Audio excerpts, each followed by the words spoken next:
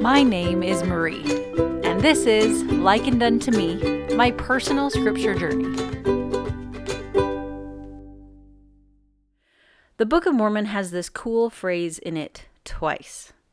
Nephi uses it at the end of his writing. He says we must press forward, feasting upon the words of Christ. But I just recently discovered another layer to this imagery of feasting that I hadn't thought of before. So what happened was I was in a Relief Society lesson and the teacher asked, how do we feast on the words of Christ? What does that look like to you?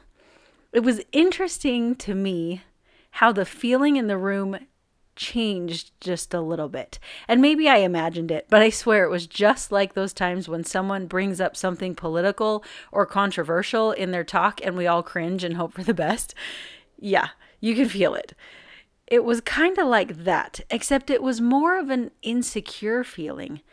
Like we wanted to answer her question, but we were all unsure on whether what we personally were doing counted as feasting.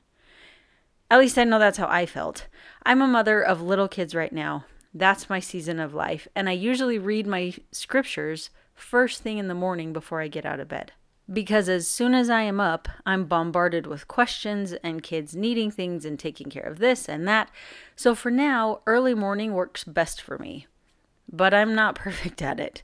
Do I fall back asleep often? Yes, I do. Do I always remember what I read? Nope. It's not perfect, but I try. But I don't know if that qualifies or counts as actually feasting. So all these thoughts flashed quickly through my mind when the teacher asked this question, and I didn't know how to answer. And the way the room felt, it seemed as if I wasn't the only one who questioned their ability to feast on the words of Christ. I was honestly wondering if I was feasting. But instead of jumping to conclusions and telling myself I wasn't feasting, that I was failing and I really needed to do better, I just mentally sent that question up to heaven. It's kind of like a prayer, except less formal. I've done it for a while where I will just mentally send questions to heaven. I think it started when I first had little kids and I had no idea what I was doing.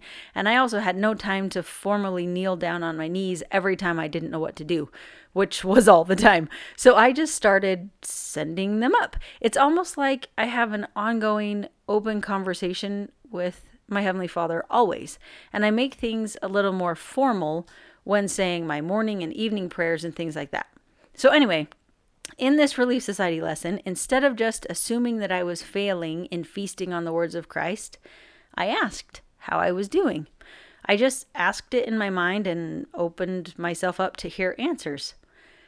And into my mind came this next layer to the feasting imagery. So here it is.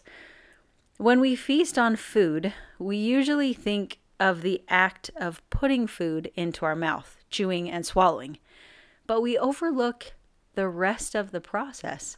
Our bodies are not done with the feast at that point. Our body then breaks down the food and uses it to either build new cells to replace the old ones. Our bodies replace themselves entirely every 7 to 10 years. Or it uses the food as fuel so that we can move and think and do. And we often think, at least based on things I've heard in lessons and talks throughout my whole life, that feasting on the words of Christ is just the act of getting the words into our head. It's just the act of reading or studying them. You're only feasting if your scriptures are open or General Conference is replaying for you. But it can be so much more. We can continue to feast on the words of Christ long after we have closed the scriptures and put them away, if we will use what we have read to make ourselves into new people, to repent. Or we can continue the feast by applying what we have learned to our actions, using it to fuel our journey toward Christ.